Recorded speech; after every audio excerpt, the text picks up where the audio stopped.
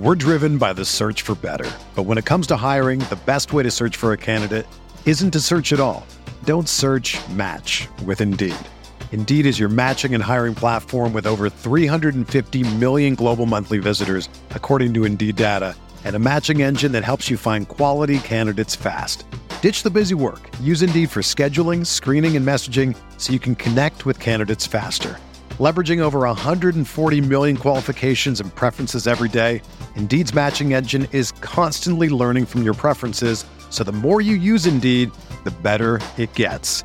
Join more than 3.5 million businesses worldwide that use Indeed to hire great talent fast. And listeners of this show will get a $75 sponsored job credit to get your jobs more visibility at Indeed.com/Blue Wire. Just go to Indeed.com/Blue Wire right now and support our show by saying that you heard about Indeed on this podcast. That's Indeed.com/Blue Wire. Terms and conditions apply. Need to hire? You need Indeed. This podcast episode is brought to you by Coors Light. These days, everything is go, go, go. It's nonstop hustle all the time. Work, friends, family, expect you to be on 24/7. Well, sometimes you just need to reach for a Coors Light because it's made to chill. Coors Light is cold lagered, cold filtered, and cold packaged. It's as crisp and refreshing as the Colorado Rockies. It is literally made to chill. Coors Light is the one I choose when I need to unwind. So when you want to hit reset, reach for the beer that's made to chill. Get Coors Light in the new look delivered straight to your door with Drizzly or Instacart. Celebrate responsibly. Coors Brewing Company, Golden, Colorado. This is Brandon Kelly, the host of Blue Wire's new podcast, Golden Goal. Messi takes everybody on. Messi has got it! From Lionel Messi to Marta to Pele, our show takes a deep dive into soccer superstars. 2-0 and is.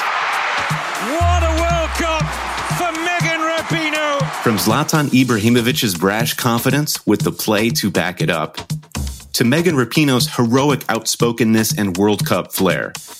Each episode examines a personality of the world's game.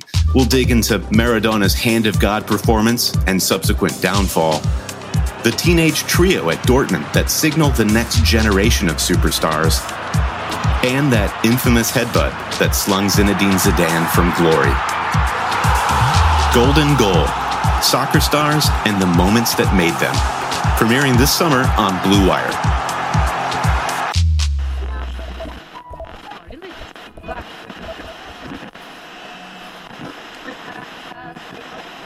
Decided to do. With the 13th pick in the 2015 NBA Draft, the Phoenix Suns select Devin Booker from the University of Kentucky.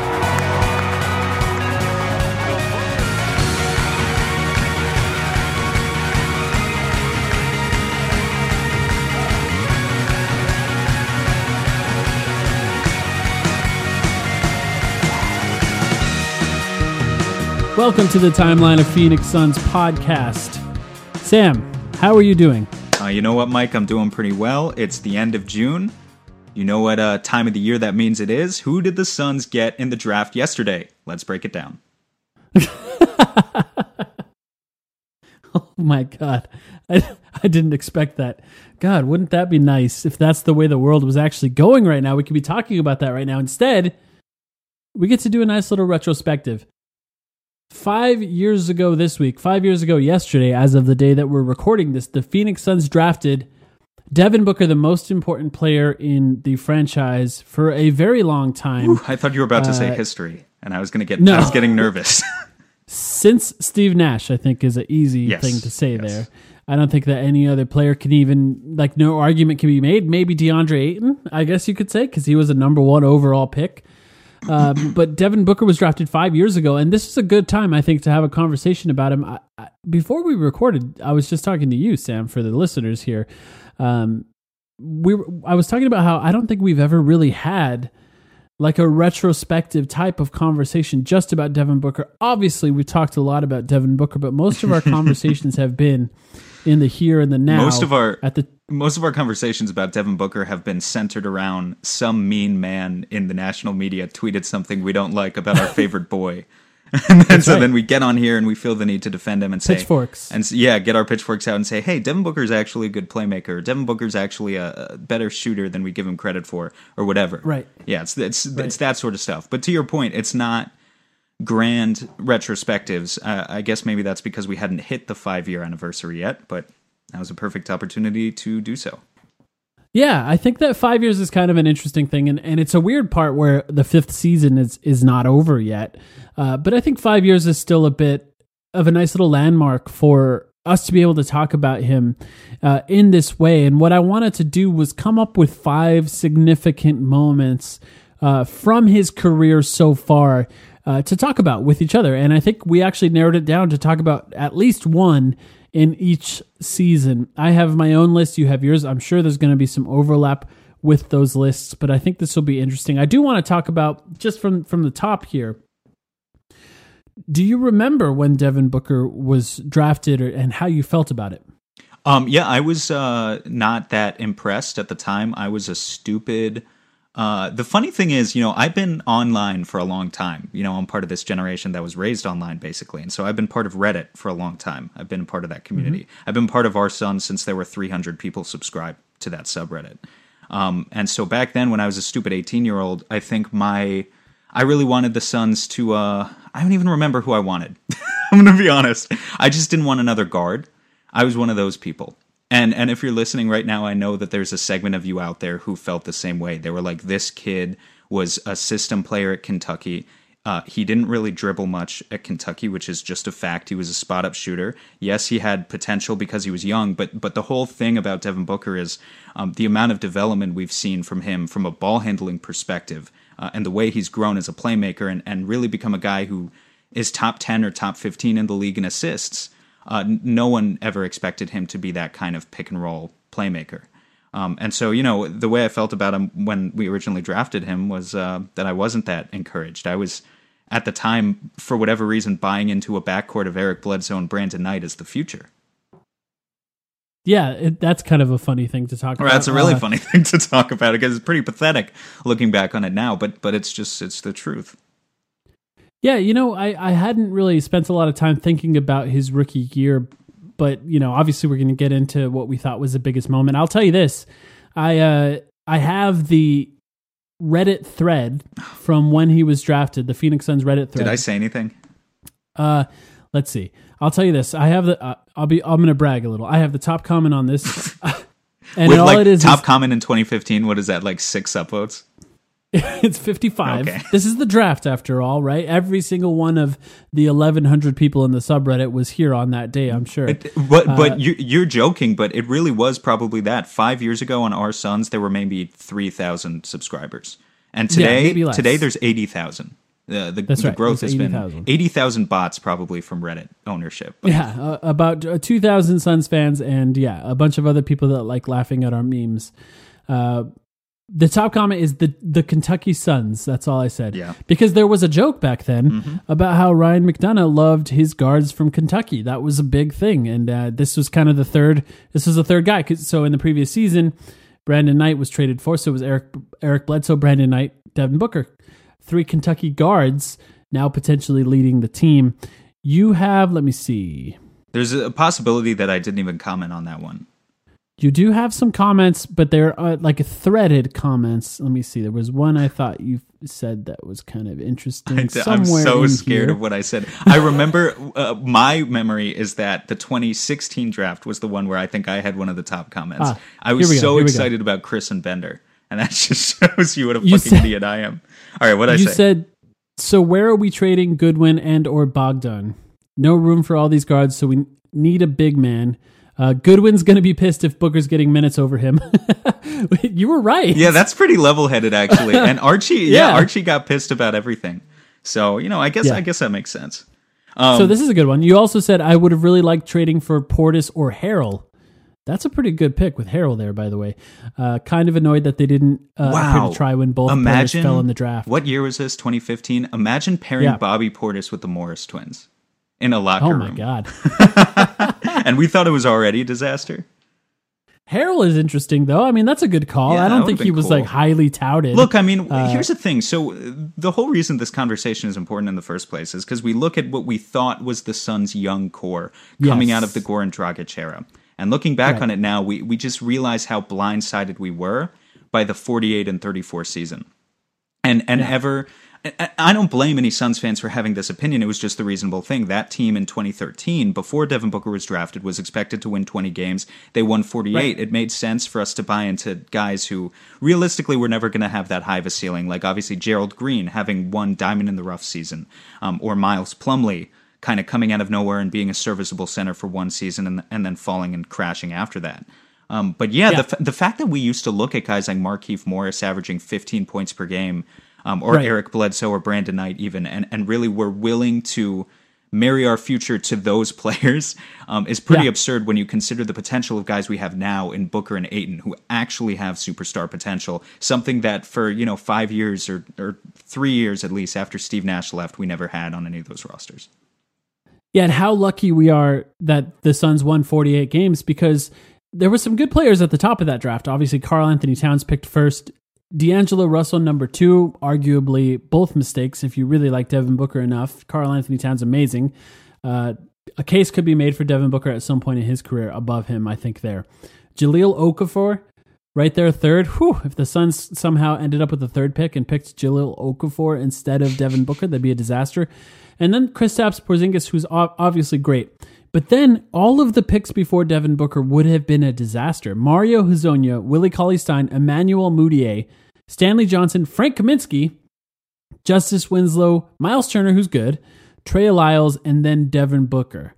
2 picks later, by the way, Kelly Oubre. Yeah, I actually thought it was kind of cute. Someone posted a picture of all of the 5-year anniversary with all the players, but then they cropped it out. And in just one corner, the upper right corner of the picture, you can see Booker, Oubre, and Kaminsky kind of all next to each other in that photo.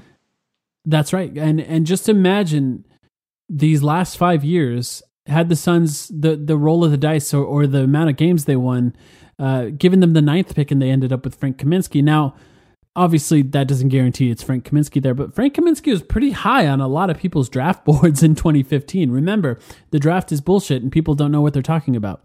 And this is kind of proof. There's a lot of really bad players that were taken above Devin Booker, and I think it's fair, like you said, didn't play a lot with Kentucky, came off the bench, never handled the ball, spot-up shooter, ran around screens without the ball, mostly an off-ball player. It's really difficult to predict that he was going to be what he was. In fact, Cam Johnson without the height, basically. Yeah, there were 3 Kentucky players picked above him. I mean, this is how it was with Devin Booker. Nobody really knew that he was going to be what he was. I think the lowest you would put him in a redraft at this point is 3rd, and I think there's a case can be made for him 1st, 2nd, or 3rd on that list, and that's with 2 other potential superstars there. Well, yeah. Kristaps Porzingis' injury history is a problem there, but and that just, fully healthy is incredible. That just begs the question. We're going to get to breaking down his actual best moments soon, but it begs the question that would be interesting if you could just have a conversation with Ryan McDonough where he had to tell you the truth, and you could kind of pick his brain a little bit and be like, so did you actually see something? Did your scouts actually see something in Devin that no one else saw? Or did you just think we need a shooter? And so they picked the best available shooter at the time and then got insanely fucking lucky when he had one of the craziest development arcs of any player we've seen in the past 20 years. Yes. I first of all, I don't think that he would say anything that could make him look bad in any way. So truth serum is the only way to do it. And I don't think I don't think that there's anybody that said that Devin Booker could be what he is. I've never seen it. And here's what I will say. Had somebody, we all know how draft Twitter works, right? Had somebody actually called this, right? They would talk about it every day. Every single draft, they'd be like, I'm the one who said Devin Booker should be picked top 5 in 2015. They'd remind you every single draft that they had Devin Booker top 5. And the fact is, nobody did it. And my only impression of him was what other people said. He's kind of like Klay Thompson without as good of defense. That's what I thought he was going to be. Right. And to that end, that's kind of what he was for the first half of his rookie season. So let's get into the moments that we picked in his rookie season. Now, I'm just going to recap a little bit about that rookie season. That rookie season, he he did not start for the beginning of that season. It was Eric Bledsoe, Brandon Knight starting on that team. Devin Booker played essentially a spot-up role where he shot a few threes a game for the first 30 or so games of that season. And in that stretch, he was shooting like 45, 50% from three. A very, very, very good three-point shooter to start. And that's entirely playing off the ball because as far as we knew, that's what he could do. So I'll give my game first. There was a game on March 12th, my moment, I should say. They're not all games for me. There was a game on March 12th, 2016 at Oracle Arena. This was against the Warriors. The 73-win Warriors, by the way, they won 73 wins that year. Immediately after they won a championship, right? This is that March of that year. So we already know how good they are at this point of the season. Stephen Curry is about to win MVP. Draymond Green is essentially Defensive Player of the Year, although Kawhi won that year. It was a debate at the very least. The Suns started, I think this is a hilarious starting lineup. Brandon Knight, by the way, I should say, the reason he didn't play a lot was because of those two starting guards. Eric Bledsoe was injured in this season. He went out for a significant stretch of the season. That's where Devin Booker was thrust into that starting lineup. And now, basically baptized by fire, as Suns fans, we were witnessing what he was capable of as, at the time, I believe, the youngest rookie in that rookie class. He was drafted at 18 years old. He was 19 years old at the time of this game. And the Warriors are very good. It was in Oracle. We all know what it's like to play there. I mean, we don't know what it's like to play there, but we know what it sounds like. And he had 18 points, 11 assists, and 0 turnovers. The Suns lost this game. And I think that's important to say because not all of his biggest moments are wins. We've all seen it. They started Brandon Knight, Devin Booker, PJ Tucker, Alex Len, and Tyson Chandler. Wow, it was one of those games. Was this two-center lineup? Fuck, I feel bad that I don't even remember. This was still Hornacek? Yes, I believe it was. Actually, he may have been fired at this point of the season. It may have been Jay Triano, actually. Or Earl Watson first, then Jay Triano, right? Sorry, you're right. Yeah. Who knows? Who can keep track actually, anymore? Len and Chandler, it was Earl Watson. Yeah, Len and Chandler was an Earl Watson thing. That's why I remembered that. Okay. Yeah. So here's why I picked this game. 18 points, 11 assists, 0 turnovers. Up to this point of the season, now, we knew he can score. He had done a relatively good job. 2 nights before this game, I should say, he had a 35-point game. I think his highest scoring game at that time. But assist-wise, he was not really getting a lot of assists. And if who can were blame to him get with, a lot of with assists, that core around him? 100%. Yes, absolutely. If you were getting assists, I think that assist-to-turnover ratio was pretty bad. It was very, very clear from the moment that this game tipped that he was on a mission to try and beat the Warriors and make, not a lot of teams had beat them at the time. This was the end of the season. People were saying the Warriors are about to win 73 games. 18 points, 11 assists, and what impressed me the most was this was the first time that we essentially saw when the team broke down offensively, which, by the way, Brandon Knight, Devin Booker, PJ Tucker, Alex Len, Tyson Chandler, it broke down offensively quite a bit. They gave the ball to Devin Booker at the top of the key, and he was just allowed to run the pick and roll and make decisions for himself, and that turned into an 18-point, 11 assist, 0 turnover game. Yeah. This was the first game that I said, okay, we might actually, this is not what I expected. We might actually have something here. Yeah. And I remember this game very vividly. I didn't have to look it up. I could find it very easily. There were weirdly, there were no good highlights of this. I'm going to try and put some on Twitter tomorrow. But I was very, very impressed with this game, and this was the first time I thought Devin Booker might be something much better than what we expected. What do you think of that pick? Yeah, that's a good pick. As I went back and watched highlights of him from his rookie year, I was just so impressed at how quickly it all came. Like, I guess I had this... I think when you think back... Most of it is that I've repressed these memories, right? So I don't want to think back to these teams. And so a lot of times when you think about Devin Booker blossoming into a superstar... I think there's this temptation to go back and think of the 70-point game basically as the start of his career, and that nothing before that was all that impressive. But as I looked back at Devin's rookie career today, he had 6 30-plus point games, first of all. Yeah. As a rookie, yeah. He averaged 19 points and 4 assists post-All-Star break as an 18-year-old. That's crazy. And in fact, as a teenager, in the past 20 years, only 10 players have had at least 6 30-point games as a rookie. And I could list them to you. 9 of the 10 are very impressive. The fact that he was in company with one of them is not quite as impressive. But 9 of the 10, the list is Blake Griffin, LeBron James, Carmelo Anthony, Kevin Durant, Trae Young, Steph Curry, Luka Doncic, Russell Westbrook, Donovan Mitchell, and OJ Mayo being the 10th out of 10 on that list. Which, okay, I mean, he was talented. OJ Mayo was talented. He just couldn't quite put it together. But yeah, it was a mental thing with him. But the fact that Booker was on that list, being the youngest player in his class, ridiculous. And so my particular moment, my game, came a little bit before yours. It was officially Devin Booker's first career 30-point game. It was on January 19th versus the Pacers. I thought a few things were interesting about this game. First of all, he had 30 points, 9 of 16 from the field. He was 6 of 11 from three-point range. And so the first thing I think is interesting is 6 3-pointers made in his first career 30-point game is still his career high 5 years later. This is the guy who's had over a dozen 40-point games at this point, and he's still never made over 6 threes in a game. Shout out Chris Hansen, who's ripping his hair out as we speak. But that's the first thing. The second thing that I noticed, just a quick aside, Steve Albert. I kind of missed his voice, and when I turned on the game and when I turned on the highlights and I heard Steve Albert, no disrespect to Kevin Ray, who I think is still very good in his own right, but that was a nice flashback of nostalgia for me, even though that team wasn't very good. The main point here, Devin Booker's first career 30-point game back in January 2016.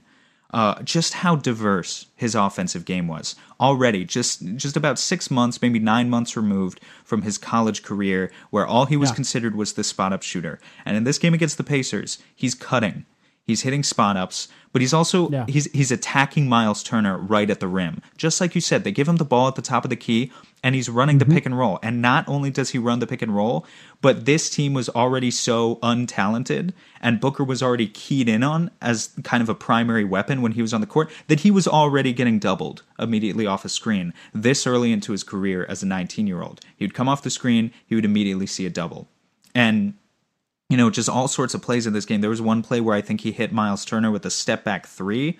The Suns lost this game by 3 points, but just kind of to demonstrate how reflective this is of this entire era of Suns basketball, because the Suns lose this game by 3 points. Devin Booker shoots 57% from the field. Everyone else on the team combined shoots 29%. Wow. And that's just sort of what we dealt with for a few years. I mean, how are you going to average more than 4 assists a game with Alex Len and Tyson Chandler starting at power forward and center? You know, PJ Tucker, bless him, at small forward for trying on defense and instilling that culture in the team for a few years. But he's not going to give you anything offensively except for a couple corner threes. So if he's cold, you got Brandon Knight pounding the ball into the floor, not doing anything with it. It was just impossible. Long twos. Yeah. I mean, EJ must have loved Brandon Knight now that I think about it. But it is kind of fascinating now to think about the changeover between those two seasons, right? There was the 48-win season the season before, and they were basically a single win away from making the playoffs. It was 39 the season before. Oh, you're right. So it went 48, and then there was the IT season. Okay, so that was the season Brandon Knight. Yeah. That's correct, right. Then the IT season afterwards was peak chaos, purging Dragic and the old guard, so to speak, and then the Booker year. Just how quickly it goes from those teams that are just outside of the playoffs in a general sense to a 19-year-old starting and very quickly becoming the number one option on offense. It really happened kind of quickly. And just that example that you gave, and I think that this year two is obvious. I think that what we have to talk about, but we don't have to spend a lot of time talking about the 70-point game, but he scored 70 points at 20 years old. And I think, speaking of the mean media men who say bad things about Devin Booker, the idea that the narrative became that Devin Booker was some of the problem with the Suns instead of sort of the hero trying to carry them out of the darkness despite all of the odds against him has always been a bizarre thing to me. Well, what you just described of him scoring over 30 points as a 19-year-old, and then the rest of the team shooting 29%. That was a regular occurrence. Right. So here's the thing. At this point, the Suns had been out of the playoffs for a while, but it wasn't like they are today where they're 10 years removed. You know, it wasn't that deep in the shitter yet. But still, how many national TV games did the Suns have in those couple seasons? You know, when you had these grown-ass men in the media attacking Devin Booker for being a 20-year-old and scoring 70 points and losing, or even in this game in his rookie year for scoring 30 points and losing. That's all that is a reflection of kind of the reductive logic that we see in the media directed at teams that are not playoff teams, because we've always known that people in the media do not have enough time to actually patiently watch lottery teams play basketball. They just don't do it. Right. I think that his second year 2 for him, which is 4 years ago now, I guess, was maybe the most fun I've in all of these years of watching terrible teams, which it is what it is, right? That's what we've been doing. That was the most fun year for me, I think, because you were sort of watching someone come into their own in a way that you didn't anticipate. Now, you expected him to be good in that second year, but a 70-point game as a 20-year-old is not something I think that anyone could expect. That was just insanely surprising. Do you remember where you were, what you were doing, what you felt about that 70-point game as it happened? I recall that was either a Friday or a Saturday night. And so I was in college. I was actually... I was in some sort of shenanigans that I don't want to get into, but the point was that was like maybe one of 5 games in an entire season that I wasn't watching live, or at least I wasn't watching from the start. And then when I saw that he had like 40 something points in the third quarter, I was like, all right, I got to get out of here. I got to turn on this game, because this is fucking nuts. And so, you know, I'll be honest with you, in real time, I only was able to sit down for the last maybe quarter of that game. And then I waited, like just literally hitting F5 on my computer, waiting for Dawkins or whoever it was at the time that was the predominant YouTuber to post the damn highlights so that I could actually see what fucking happened. And, you know, at the time I was going to Reddit and I was going to RNBA and basically acting like it was my championship, even though the Suns had lost the game, because that's how it felt for the entire fan base. It was just pure vindication of this guy's talent and the fact that he was a real deal. Yeah, I think so too. I remember as well. I did actually watch. I think I started that game halfway through the second quarter, but I remember sort of casually watching it because the Suns, they were so bad at this time of year, and who they were starting, I believe it was some sort of Tyler Ulis esque lineup. They were starting Derrick Jones Jr. in this one, I think. Yeah, Derrick Jones Jr., who was also 19 years old, I believe, at the time of this game, and undrafted, a guy who really didn't play much in the NBA.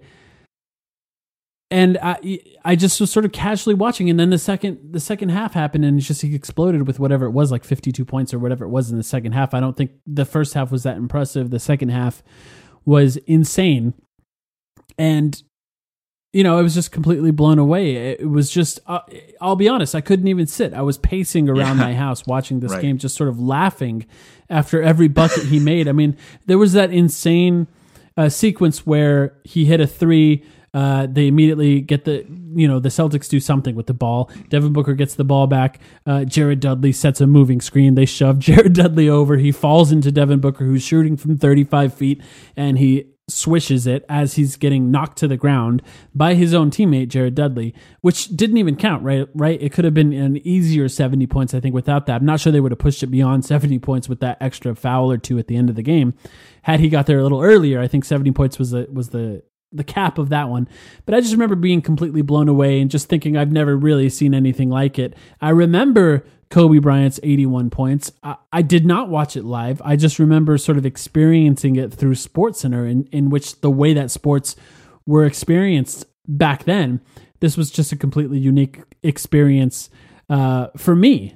So I really enjoyed it. I just, for shits and giggles, I brought up the original Reddit thread about Devin Booker's 70 points here too. I just brought it up on the NBA subreddit or our Suns? On the NBA subreddit, yes. Did people clamor? Do you want to give a guess on how many? This was 3 years ago. Do you want to give a guess on how many upvotes it has? 3 years ago, 6,000. So that would be a good guess. It is 18,800. Okay, all right. Because back then, we really didn't see a lot of stuff with that much upvotes on Reddit, I think. It is funny. I know that I'm referring back to Reddit a few times here, but that's kind of how Sam and I experienced these games a lot of times. And for those, it's kind of crazy. For those who I guess don't know, I mean, that's how this podcast started. We met on Reddit, and we became mods of the Our Sons community. This was all 5, 6, 7 years ago now. That's where it all began, so to speak. And then Yeah. But I did want to talk. That's an obvious pick, I think, for year 2. But it's obviously something that we had to talk about. But I did want to bring up something that I specifically remembered that I thought was important and made an impression on me. And that was the first year that the Suns played regular season games in Mexico City, Mexico. Oh, that was really fun. I'm glad you brought that up. That was super fun. Yes, it was amazing. And I think what was really cool about this is that it was the Suns were playing both games, and I believe they were both considered home games. Maybe one of them was a San Antonio game, home game, but it was Dallas and San Antonio 2 days apart. There was a huge event. Robert Sarver talked about how he wanted the Suns to sort of reach out to the Mexican. He wanted to be the team of Mexico, if you will. And I think it's an important thing to say. Obviously, he wants to grow to another country. We all know the Houston Rockets, before Daryl Morey blew it all up, were sort of the team of China. And I think there's a lot of money that comes with having an entire country rooting for you. And I think Robert Sarver sort of saw Mexico in a way to do that. And also, for the record, Devin Booker is part Mexican. It's part of his heritage a little bit there. And that all went into that was all a to-do before the game, right? Everyone was talking about the importance of these games. And in those 2 games, Devin Booker had back-to-back 39-point games. The first game was a loss against Dallas. I know everyone listening to this already has this in their mind. They remember these games very vividly. But in that loss, here's another great example of what we were talking about. Devin Booker had 39 points on 14 of 20 shooting. That's crazy. I mean, this is a 20-year-old, after scoring 70 points, going into Mexico in front of a whole nother country and scoring 39 points, 14 of 20. And then following that up with a game. By the way, I just want to say, Devin Booker kills Wesley Matthews. Absolutely. I was watching the highlights of this game, and I was just thinking, what does he have against Wesley Matthews? Wesley Matthews and Jay Crowder, right? Wesley Matthews, Jay Crowder, JJ Redick. I think we're going to have a conversation about that soon. Yeah, there's a couple others I can think of. Yeah. I mean, just a few months after this Dallas game, he destroyed Wesley Matthews again in Dallas and followed that up with that amazing sort of Michael Jordan-esque turnaround fadeaway step back game winner on Wesley Matthews in Dallas. So it's just, he kills him. But he followed that game up with a game against San Antonio with Kawhi guarding him a lot in this game against San Antonio, where the Suns actually won a 3-point game where he was huge in the clutch and he went 12 for 22 shooting in that San Antonio game. So those back-to-back games of Dallas and San Antonio, where he scored 39 points in another country with a national spotlight on him after the owner put the pressure of an entire organization on his shoulders as a 20-year-old, always impressed me very much. I think that was something that I wanted to make sure to bring up because not a lot of nationally televised games for the Suns already. And for him to show out in both of those games, even in a loss when his teammates let him down, I think it was really great to see. What do you think? Yeah, I'm sorry for my delayed reaction. I'm glad you brought that up. He really does always kill Wesley Matthews. It's pretty funny. And those games, I wish they would bring that back. When was the last time they actually went to Mexico City? Or did they do that this year and just not invite Phoenix? No.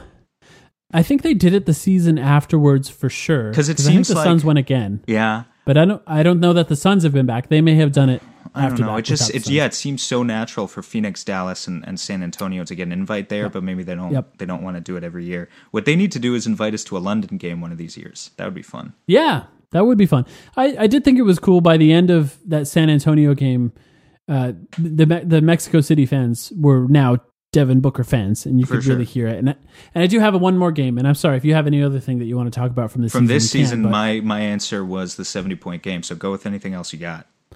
Well, there was a game in New Orleans, and I know this is 3 different moments from this year too, but I did, like I said, I had a lot of fun watching basketball this year because I felt like I was completely divorced from the idea of wins and losses by the time the season began. You know what I mean? Like, I just was like, well, we're probably going to lose most of the games, so let's watch some young players develop and find the joy in that. Well, sorry to kind of hijack the conversation. What was the difference between the Earl Watson season then and the Jay Triano season? By Jay Triano, you're saying you were expecting wins, or because that to me kind of that's the whole era. What you just said. Are you talking about his third year? Yeah, like once he gets to the third year, and I know we haven't gotten there yet, but my point just being like his whole career, I've basically not expected wins up until maybe now with Ricky Rubio. No, you're right. I think that by the time year 3 hit, I was just more used to him doing great things. You know, it's just in that second year, I think everything was so sort of fresh and sort of new, and you were seeing him reach all these different milestones that it was just more exciting. And I think it got a little tiring as the years went on. But yeah, the second year, there was a specific game in New Orleans where he just had some incredible clutch moments. One of them was a step back long 2 to tie the game and send it to overtime. And then he completely took over in overtime, including a very famous sort of shot from behind the backboard that bounces off the top of the backboard in him as he's being fouled and falling out of bounds. A very, very impressive game. I was going buck wild in that game thread on Reddit. I very clearly remember. I was calling him the next Kobe Bryant. Very, very excited watching that game. But I just wanted to give another shout out to that because I know there's Suns fans out there that remember that Pelicans game in New Orleans. Very, very fun one. Find the highlights for that one. Watch that one if you don't remember what I'm talking about. There's no shortage of action going on at our exclusive partners, BetOnline.ag. Sports are slowly making their way back, and BetOnline is leading the way with the best odds and lines for all UFC, NASCAR, boxing, and soccer matches. And if you need even more, they have simulated NFL, NBA, and UFC simulations all day, every day, live on their website. Looking for something else other than sports? BetOnline has hundreds of casino games, poker tournaments, and prop bets to check out.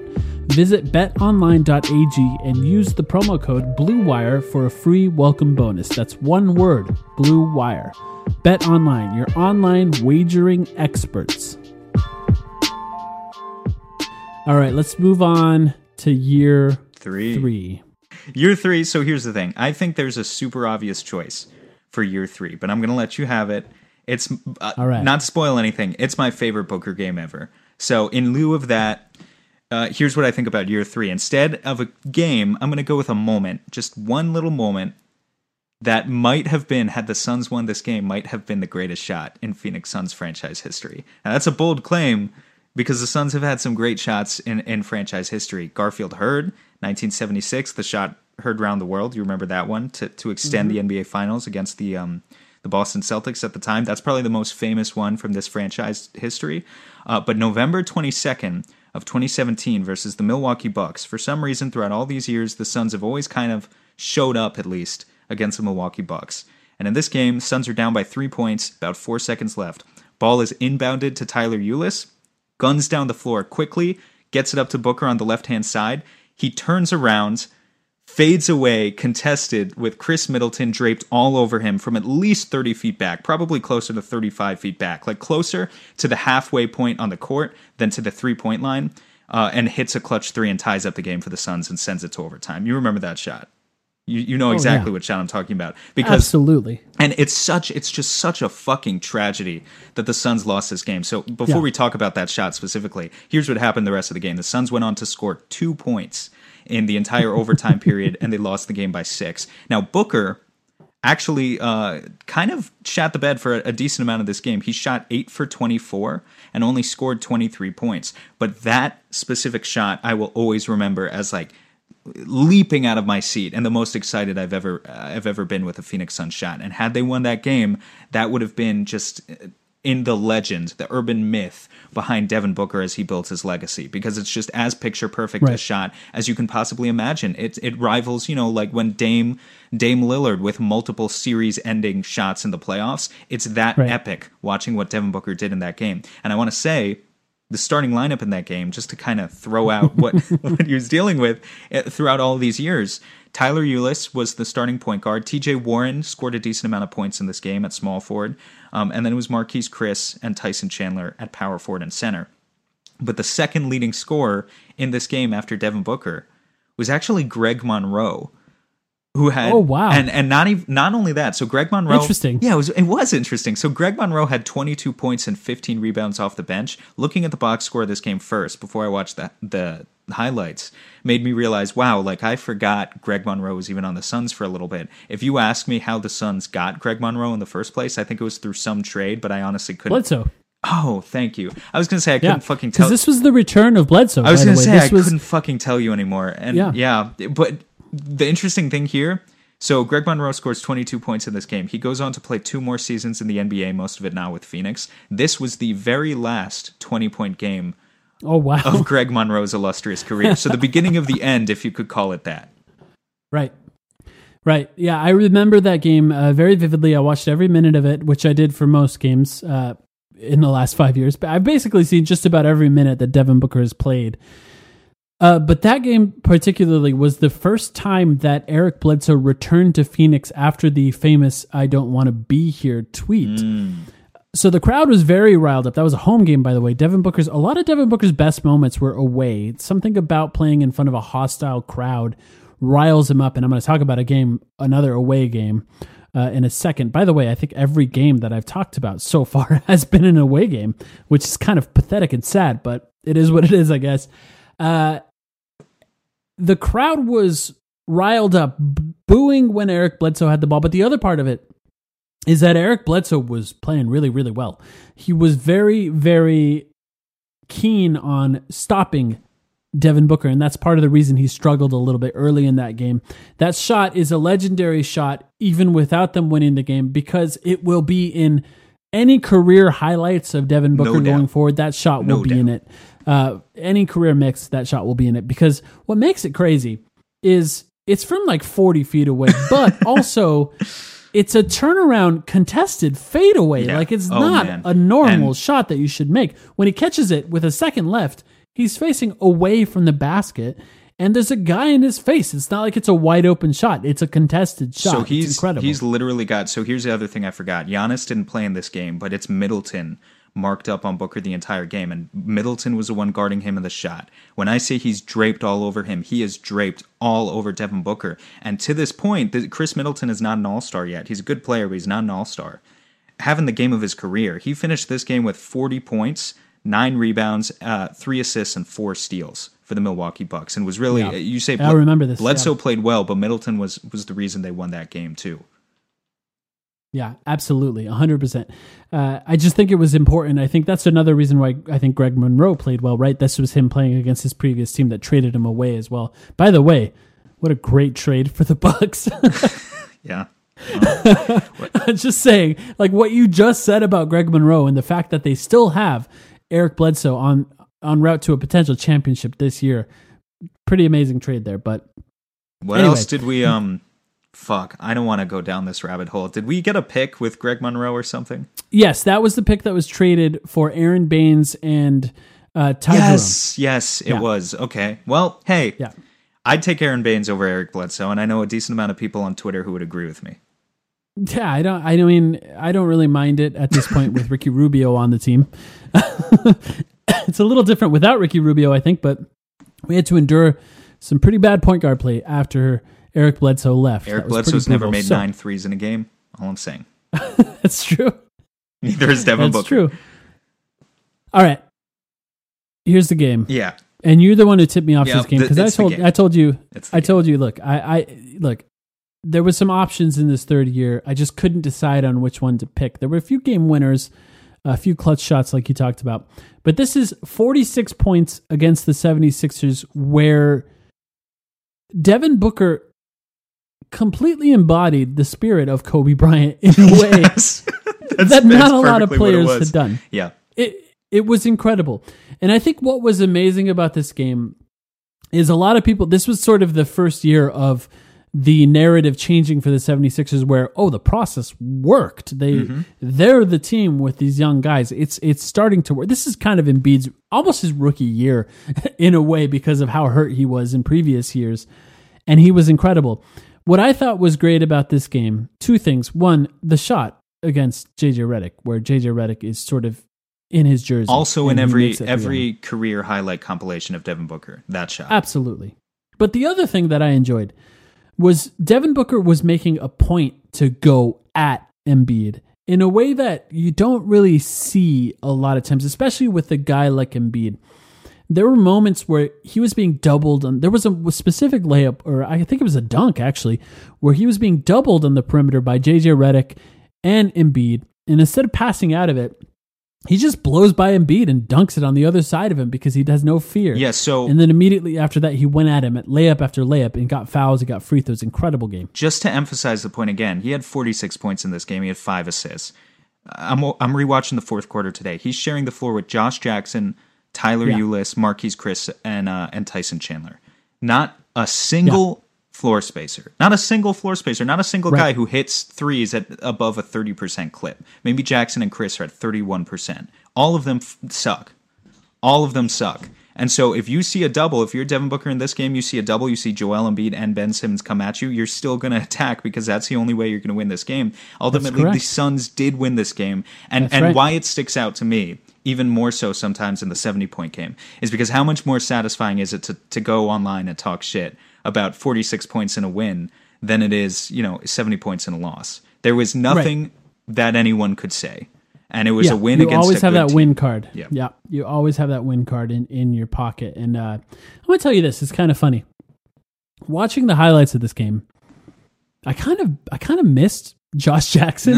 And here's why. Let me tell you why. Every time Devin Booker did something great, he would, first, hype Devin Booker up, and then, second, immediately talk shit to the defender that Devin Booker torched.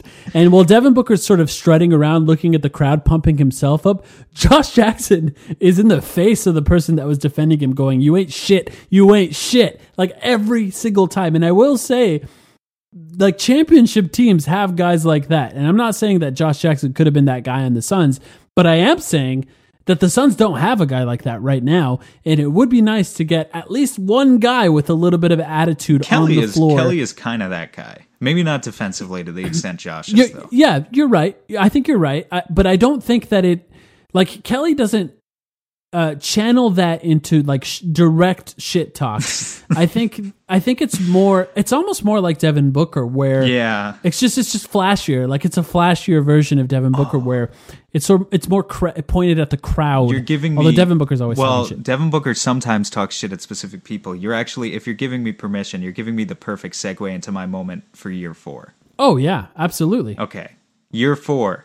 The Igor Kokoshkov era. Actually, we should stop breaking this down by year and we should have split it into the 5 eras of the five coaches. The 5 coaches. The 5 coaches. I think there might be 5 different coaches for my games. It is. I mean, that's a perfect example of why the narrative should not be against Devin Booker. No, it should be pointed directly at Robert Sarver. Let's not mince words here and be very clear.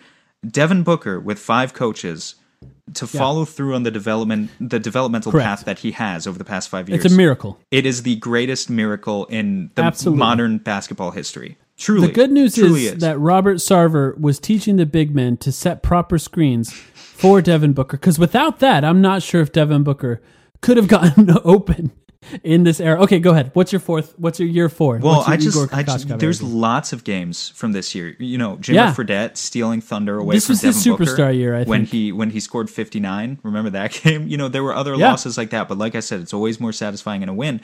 Part of the reason it's more satisfying in a win is because you see Devin Booker's edge come out, his character. Right. I'll just say the phrase. I don't know if you remember it. I feel like you will. Pick and roll at 0-0 every time. Oh, yeah. You know what I'm talking about?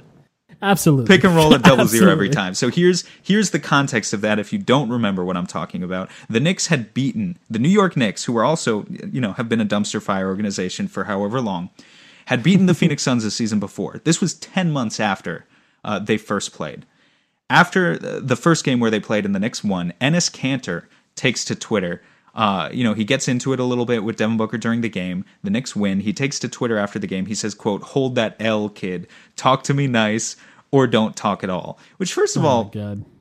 I respect it. I mean, if you're gonna talk shit, you got to be willing to dish it out, or you got to be willing to take it in addition to dishing it out. So whatever, that's fine. But 10 months later, Devin Booker waits until the next time he plays the New York Knicks. The Phoenix Suns, they beat the New York Knicks. Devin Booker has 38 points, 7 assists. Enes Kanter shoots 4 of 11 on the other side, and the Suns beat the Knicks by 18 points. Granted, the Knicks are a very bad team, but do you know how many times the Suns beat a team by 18 points in that era? Not very often. It did not. Very, very rarely. Very rarely. Much more likely that they were going to be blown out by 18 than that they were going to beat anyone by 18. So Booker must have saved this original Kanter tweet to his bookmarks, because he pulls it out right after the game. He quotes it, and he says, "Pick and roll at 00 every time." 00 obviously being Enes Kanter's number. Basically, the same thing he did with Jay Crowder 2 years before when he dropped 70 points on Boston, saying, "You can't guard me." Telling this guy, calling him out individually, "You can't guard me," except this time it's so much sweeter because it was a win. That's my moment for year 4. That is a fantastic one, because it's so memorable and so satisfying. And I do think that was an insane tweet by Enes Kanter. Like, what was he thinking with that tweet? And here's why I say that, because like, you don't rile up a guy like Devin Booker, and maybe this is at a point of his career, I think, where people did not fully understand sort of what that meant for him. But I think that's an excellent example. He took it what I'm realizing. Yeah, absolutely. He went at him, and I love. By the way the Photoshop of Devin Booker holding up an L is just cheese. It's straight up cheeseball stuff. It's funny. Not that funny. It's okay. Corny funny. Yeah, it's though. corny. It's corny. It's corny. It's Embiid-esque the pick and roll at 00 every time. Now that's good. Like that's like a straight up jab directly at what he does to make his living, which is playing basketball. And I thought that was hilarious. It's a much more effective insult. Yes, definitely, because it's true. Just watch the game. Gets straight down to Enes Kanter's character. Yeah, it's absolutely. It's great. That was a great. I'm so glad you thought of that one, because there's so many things that have happened specifically around Devin Booker. What is so many storylines throughout his career to talk about. It's funny that we get to cover that one, but. Something I didn't mention for the previous season, I actually had it in year 4, is year 3. He did set the record in the 3-point contest. That really, I'll be honest, I didn't really care about him winning the 3-point contest in his year 3, but I do think that was sort of a moment that put him on the map a little bit, because the final of that game, the competition, was Steph Curry, Klay Thompson, and Devin Booker, and Devin Booker won by setting the record, and I thought that was impressive and kind of fun. It is blatantly a fact that more people watched that 3-point contest than any Suns game that season. Yeah. Right? That's a perfect way of saying it. So hey, I mean, you want exposure for your budding young superstar, that's the way you get it. And so, right. You made a good point. That's the reason it's important. Yeah. So, but year 4, I did pick a specific game, and I think that it's probably not that memorable for a lot of Suns fans, but I have some specific memories from it that I think shaped the way that I feel about certain players on the Suns team. And this was November 4th against the Grizzlies. So November 4th, 2018, sorry, against the Grizzlies. And what I thought was interesting about this game is that Devin Booker played this game and did not play very well throughout this game. By the way, in the 76ers game where he had 46 points, he started that game 1 for 8, and at one point he made 7 straight shots in that game, smacking my microphone, 7 straight shots in that game to get to the efficiency that he ended up with that game to get the 46 points. This is a very similar game where he started the game really badly in this Grizzlies game. The game went down to the wire, and with about 30 seconds left, Devin Booker hit an incredible shot to tie the game. And then what I thought was impressive about this game is watching the game when the game was sort of closing out. Devin Booker got the ball on the outside, and I just thought, oh, cool, yeah, we're going to win this game. Like, I had no doubt. And mind you, I've been wrong before. It's not like Devin Booker makes every single game winner, but the confidence that I had with him holding the ball at the end of that game was something that I had not really experienced as a Suns fan in a long time. Now, whether or not I was going to be right sort of didn't matter. It was the feeling of having the confidence that he was going to win the game. And so he hit the shot to tie the game. And then about 30 seconds later with like 1 second left in the game, he hit the game-winning shot. So back-to-back insane clutch shots by Devin Booker against the Grizzlies in a win. And there's a famous photo, famous for Suns fans, of Mikal Bridges with his arm around Devin Booker after the shot, and there's like a guy in courtside just sort of with his hands in the air, staring up into the sky, like praising God. Oh, is that the Kellen Olson photo? Yeah, it's a famous shot, of the guy sort of like very excited. Yeah, is Kellen in that photo? No, it's not Kellen in that photo. But people think it's Kellen. People are like, "Hey, that's Kellen Olson," and Kellen comes in and he's like, "No, that's not me. Please stop saying hilarious. That's me." Yeah, but that's really funny. Well, it's interesting because I don't automatically remember the game you're talking about, but I absolutely remember that photo because that photo. Yes, and everywhere. I think the photo is part of why this game was important to me. But the other part is. Mikal Bridges like showing out in the clutch of that game, playing in some insane defense, very, very important in that game. And that's sort of a game where I thought, oh, this guy's a perfect fit next to Devin Booker. So I think that game always stuck out in my mind of like realizing like the utility of a player like Mikal Bridges, but also the confidence that I had that he was going to make those shots. And I think, that's why I really enjoyed that game, because even though he was really bad up until that point, he still was able to close it out. With that clutch victory. Very, very fun game at the end and very exciting to win. And also a home game. That's the other part of it. This is the first home game that we're talking about. By the way, the Bucks shot that you talked about was at home too, which was fun. But yeah, that was the other game that I had here. Any other moments from last season that you would like to point out? I don't believe so. I mean, you remember...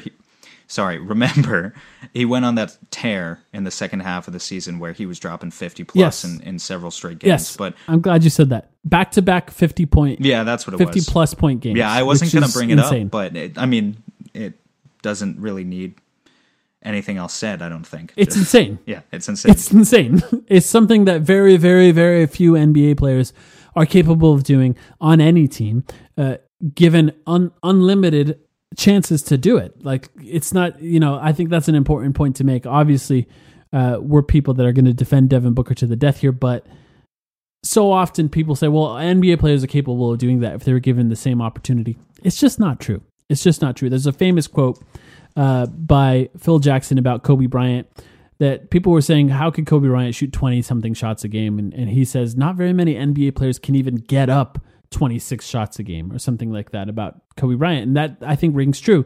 When the defense is focused on you, it's hard to even get open. So an incredible feat by him, back-to-back 50-point games. All right, now we're up to this season.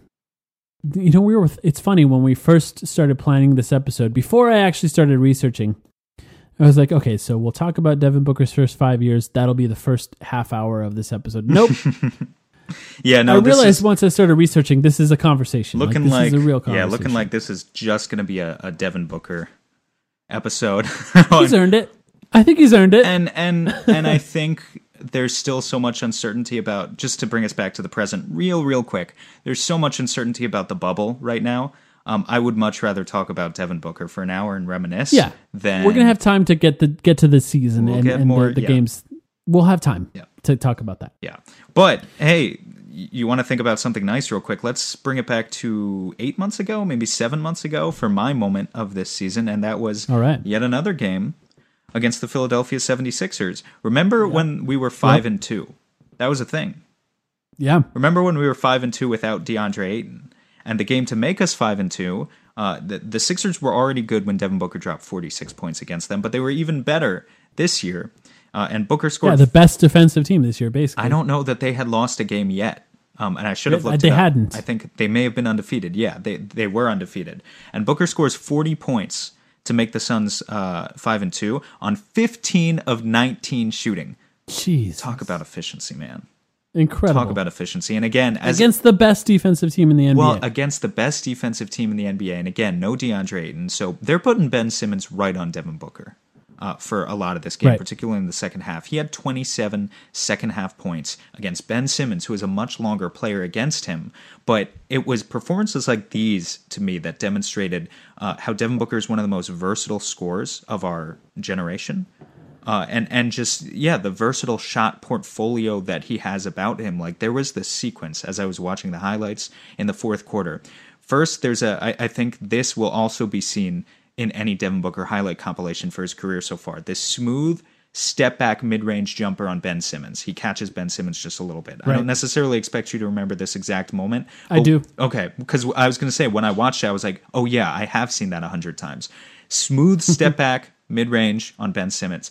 The very next time down the court, he fakes like he's going to do the same thing. Oh my God. Simmons is still on him. Fakes like he's going to do the same thing. Hezzy. Simmons comes forward just a little bit. Hezzy. Incredible. Hezzy. Yep. And then he jabs back forward with his body, essentially. Goes to the right, just about the baseline, maybe 8 feet out. Not quite a layup, but kind of goes off of 1 foot and throws up a floater for 2 straight baskets on one of the best defenders in the NBA. Yep. And this is the sort of stuff that in some sort of insane universe we can now expect from Devin Booker. I think that is a very, very, very great game to point out, because I think it perfectly encapsulates the growth of Devin Booker and because the versatility you're talking about, it was not there at the beginning. I think that he exceeded expectations on what he was supposed to be in his rookie year. The 70-point game in his second year was sort of unfathomable, to be honest. Like, not something that I ever had anticipated. But the growth by the time he hit year 4 here and year 5, where you realize, oh, he can kind of do this on a night-to-night basis. I think what we remember with that 70-point game year, that year 2 and year 3, I think we remember all the best games, but there were a lot of games in between where the consistency was no longer quite there. His averages were brought up. Like in his third year, he had 22 games of 30-plus points, and that's what brought him up to that. That means that I think he averaged 25 points that year, 24 points. That means that a lot of those games were significantly below that 24-point average in order to get that. But I think year 4, year 5, now all of a sudden, every single night, he's killing whoever's guarding him. Yep. And the versatility to be able to be guarded by JJ Redick and kill him at the time from the 76ers previously, now to players like Robert Covington, Josh Richardson, who played on the Sixers later that year, Ben Simmons. He kills all of them. And that's the type of versatility that took time to actually develop with him. And that's the kind of player that we now get to watch and play basketball. And I think this is why, for Suns fans who had to watch a lot of bad basketball, we're very lucky to have a guy like him playing on the team. My year 5 moment is, I think, an obvious one, and I think probably why, thank you for allowing me to say this one. It was him getting selected to the All-Star game, and I think, do I think that it would have been more satisfying if he were chosen with the initial group and not as a reserve? Yes. Will it matter 2, 3, 4 years from now? Not at all. Like, I won't remember that at all. I don't really care. I will remember, though, forever that when Damian Lillard hurt himself or was injured in a Portland game, that he didn't even wait. It was literally in the post-game scrum that he was saying, hopefully they put Devin Booker in there for me. I mean, and that, I think, something that's happened throughout Devin Booker's career is that he's drawn the ire of a lot of, let's say, nerds.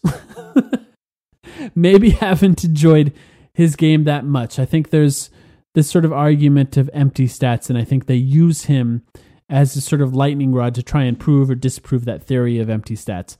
But what he's always had, since that 70-point game at least, was the respect of his peers. And I think that him being selected to the All-Star game and Damian Lillard giving him that respect was sort of a culmination of that type of respect, where probably maybe the best guard in the NBA this year, Damian Lillard, second best at worst, was shouting out Devin Booker and saying Devin Booker should be an All-Star for me. And then he was selected to the All-Star game, and then punctuated by the most surprising highlight that could come out of an All-Star game for Devin Booker, which was a putback dunk. Oh, yeah. How weird is that? Like, of all the things that Devin Booker could have done in the All-Star game to create some sort of highlight, that was the last thing that I would have expected. A rebound, put back dunk. I'm just glad that Booker has given me the ability to call him sneaky athletic, and I'm talking about a player who's not white. Because some of his best highlights in his career, he had that one dunk on Anthony Davis. Yeah, when it Davis was on my still list on the Pelicans. of plays that I was looking at. Yeah, that we definitely can't forget about that. I mean, those moments are few and far between. Ryan Prokhorov, I think I don't even know how to say his name, from the Houston Rockets that he dunked on too. I don't remember that one. In a blowout. Another one of his posters. Yeah, but he's only done it a couple of times. But when he does it, he really can. It's just really breathtaking, to be honest. Yeah, he'll punctuate it. Yeah, he'll punctuate it. And I just want to quickly say, Damian Lillard, I want to pay my respects to Damian Lillard, so to speak, because is there a more likable superstar in the NBA right now? I don't think there really is. isn't. And I think Dame Lillard is on that short list of guys who, no matter what team you root for, I want Damian Lillard to win a championship one day. 100%. I think I was starting to feel that way about Dirk. I remember at the end of his career, before that's a great example. Before the Mavericks won in 2011, Dirk was definitely a guy where I was like, I know he's had a lot of battles against my team, but that is just a guy where how can you look at that guy and have anything negative to say? Yeah, that's the type of superstar who deserves to win a ring. Obviously, many people felt the same way about Steve Nash, and he never got to. But when I look, I just want to quickly say, when I look at guys right now in the NBA who are in their prime, who deserves to be on a team where he really has a fair shot, it's Damian Lillard, no doubt. Absolutely. I think that I feel jealous of Portland Trailblazers fans, and I think that's like the ultimate type of respect, where I'm like, those bastards get to cheer for that every single night. It's kind of crazy, and I talked about this. I think the last game the Suns played was against the Portland Trailblazers. It may have been the explosion by Aaron Baines game, but during that game, I think I was tweeting about how crazy it is, how bad they were. Like the Portland Trailblazers was not where they just weren't very good this year. I think they won 30-ish games so far. Yeah, and I think it was one of those things. It was funny because they got a career year, low key, very low key, out of Hassan Whiteside. And then CJ was CJ. He's basically okay, but he's not. CJ McCollum is not Devin Booker. CJ McCollum has always been a little overrated. He's one of those guys where he puts in 20, 22 points per game, so people think he's a bucket, and to a certain extent he is a bucket, but he doesn't. He can be. He doesn't really give you enough else to. It's kind of the. I have to watch what I'm saying because it's kind of the negative thing that people have always said about Devin Booker. CJ McCollum is still a very good player, but he's just not quite enough to really be a number two on. One of the best teams in the NBA, I don't think. So it was interesting because they got a really good season out of Hassan Whiteside and a really good season out of Damian Lillard and a pretty good season out of CJ. It was just one of those scenarios where they had literally nothing else. I mean, Melo, negative. Simons, the rookie, was a negative. Guys like Kent Bazemore and Mario Hezonja on the wings, like they were just. It kind of reminds you of the Rockets. They were just filling out their wing positions with young trash to see what sticks, basically G League level players, but the Rockets were able to succeed at it a little bit more than the Blazers were. Yeah, it's funny that you say that because it kind of broke down to just being that style of play with Damian Lillard launching threes towards the end of that season. But yeah, shout out to Lillard for getting, now it may not have mattered at all, of course, getting Devin Booker into that All-Star game, but I think it mattered a little bit. I think the narrative matters to the NBA. It does matter to the NBA, actually. I'm not even going to say I think it does. It definitely does. So that was the moment I had to pick. I think there were some games, I think, that could have been chosen. I think you picked a great one. I think there was a moment against the Clippers, the famous turnaround shot against Patrick Beverley that fouled him out with the amazing photo. Another iconic photo, yes. Yeah, with Patrick Beverley. Can we call a photo face. Iconic if it hasn't even been a year? I think that for Suns fans it is. Yeah. And I think that photo will be around for a very long time. Yeah, I think it's a perfect encapsulation of how people feel about Patrick Beverley. So it's really great. One other thing I wanted to say about the game I chose real quick. Can you, if I force you into a little game right now, do you know the 3 teams that Booker has beat up the most in his career? 3 highest scoring averages? Okay, let me see. Dallas has to be one of them. Philadelphia. Dallas is not one of them. Boston? Philadelphia and Boston are there. Can you guess the third? Okay. I'm sorry, it's not Dallas. Okay, is it an Eastern Conference team? It is an Eastern Conference team. Okay. Do you want a hint? Yes. Well, if I give you a hint, it's just going to give it away. Okay, no, let me try and guess. Milwaukee? It's not Milwaukee. It has had some good... I think the Suns have had good games against Milwaukee, but Booker hasn't like destroyed Milwaukee. Right. Yeah. Yeah, absolutely. They actually have good personnel to kind of keep him in check. I don't know. Who is it? It's pick and roll at 0-0 every time. It's the New York. Of course. It's the New York Knicks. Yes. So of course, he likes the big stage. He loves it, and he always says MSG is his favorite place to play. Every player says that, to be fair. But so Booker averages 22 points per game for his career.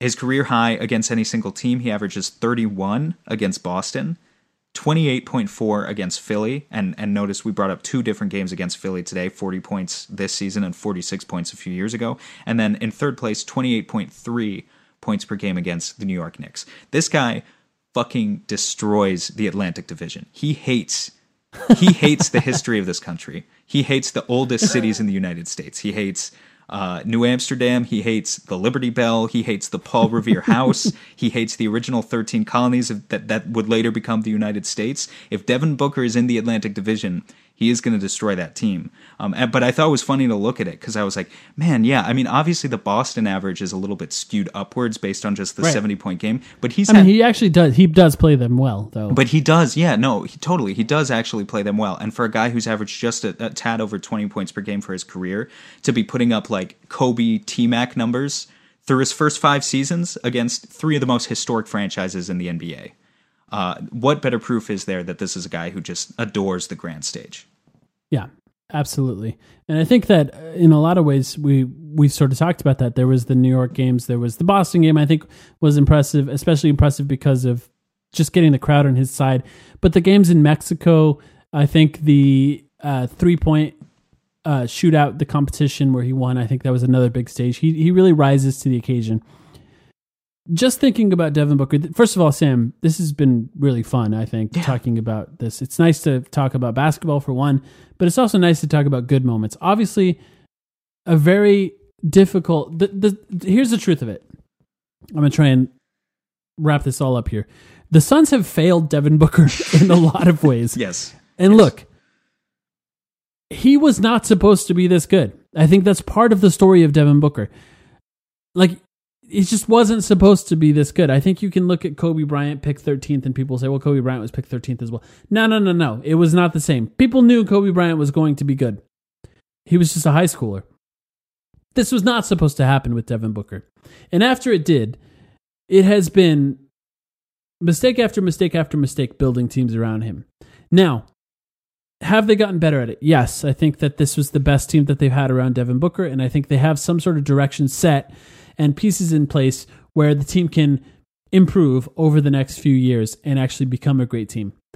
But the fact is, what Devin Booker is an absolute hero to Suns fans because of what he's had to endure mirrors what we've had to endure as fans. His playing with terrible teammates for year after year after year was sort of us dealing with Robert Sarver and dealing with all of the sort of fallout of having that owner, which is 5 different coaches, which is 75 different teammates for Devin Booker. Has to be something like that, yeah. Yeah, and loss after loss after loss after loss. So the fact that he has been able to succeed, I love the way that you put it, is an absolute miracle, one of the most improbable things to happen in the NBA. That means that he has already cemented a spot in Suns fans' hearts, Suns fans that currently exist. I think that a lot of Suns fans that were around for a long time just don't feel the same way about the team as a result of what the team has become.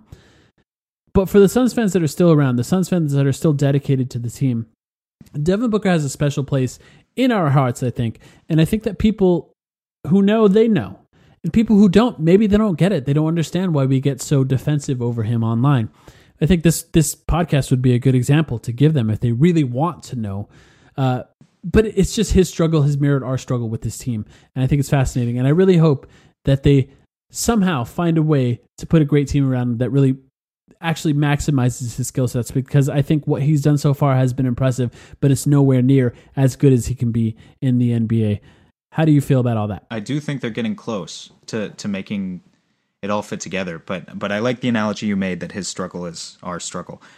There is one difference. when the Suns lose a game, the fans don't get blamed, and Devin Booker a lot of the time wrongly gets blamed. Right. So right. Hey, at least he gets those millions of dollars, though. That's true. All right. Anything else before we end this one? No, I think that's about it. I think we're gonna wait till next week when I don't know. Are we back to bubble talk? Florida's looking pretty probably bad right now. Should I end this podcast on a really sour note? Do you think it's gonna? Do you think it's gonna happen? Do you want to put in your official prediction? Do you think it's gonna happen? I think it will. If that's my official prediction, I think it will. I think they're gonna try. I would point out. Well, I'm not gonna do it. I was gonna say something really negative. Well, here's what I'll say. I'll try and end this on a different note. If you have other moments in Devin Booker's career that we did not cover, please, please, please tweet at us. We would love to hear about them. I think there's a homework assignment for Suns fans. Obviously, there's other moments that we missed, other moments that we did not have time to talk about. We would love to hear from you. Tweet at us at the Timeline Pod. That's our podcast account. Something that we never do, Sam, that every other podcast host does. Give our own personal Twitter handles out. Mine is at Protected Pick. Sam's is S Cooper Hoops. Follow us. I mean, I've always, follow us. That's definitely true. We do it on the YouTube videos when we put out the YouTube videos. Mostly, I've always just felt like I want to cut straight to the talk and cut the crap. I feel like people will find us. They'll find us if they want to find us. If you listen to episodes, you'll find us eventually. Twitter's a hellhole anyway. I don't necessarily encourage any NBA fan to join Twitter. But if you are the type of person who is socially media inclined, I don't know how I would say that. We are on both Reddit and Twitter, and so you'll find us hanging around the Our Sons community. If Reddit is your cup of tea, or if you are on Twitter, feel free to give us a follow. All right. Thanks everyone for listening. We'll be back soon? ? I think so.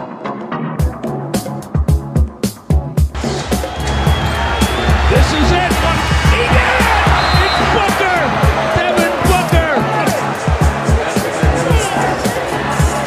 At the buzzer! 35 seconds to go. This for the lead. Booker for three!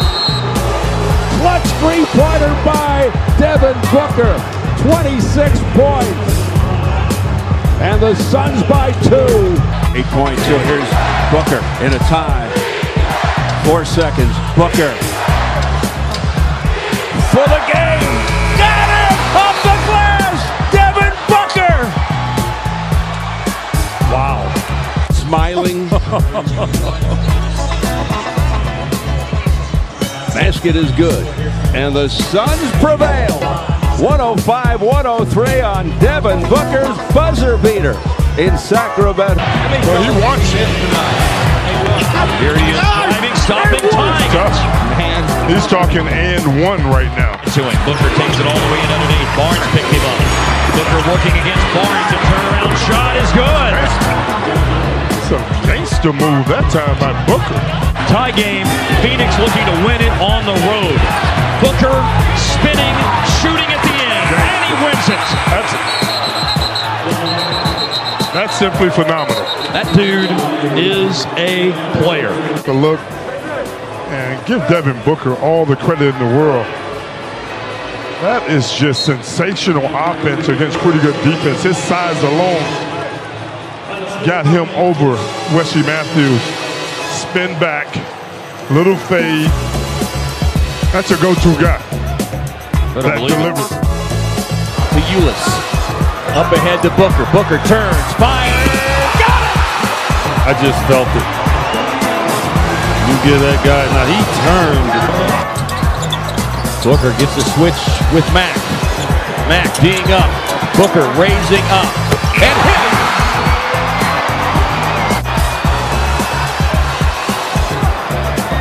Booker raising up for the win.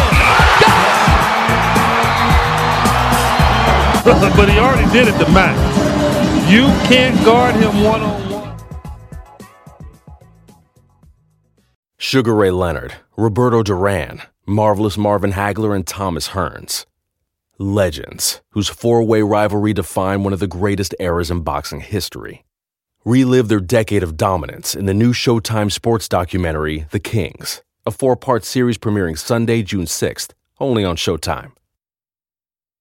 It's happening daily We're being conned by the institutions we used to trust. The mainstream media is distracting us with meaningless headlines instead of focusing on the harsh realities facing American families. Time is short before something big happens, and that's why so many folks are preparing. They're becoming self-reliant by investing in emergency food storage from My Patriot Supply. Go to MyPatriotSupply.com and secure 4-week emergency food kits for each member of your family. Each kit contains tasty breakfasts, lunches, and dinners, averaging over 2,000 calories per day. Save $50 on each 4-week food kit you purchase, plus get free shipping on Ready Hour 4-week emergency food kits. You're not ready if it's not Ready Hour foods. At My Patriot Supply, you can also get solar power generators, water filtration units, heirloom seeds, and survival gear. Order by 3 p.m. and your unmarked boxes ship the same day. Shop MyPatriotSupply.com today. MyPatriotSupply.com.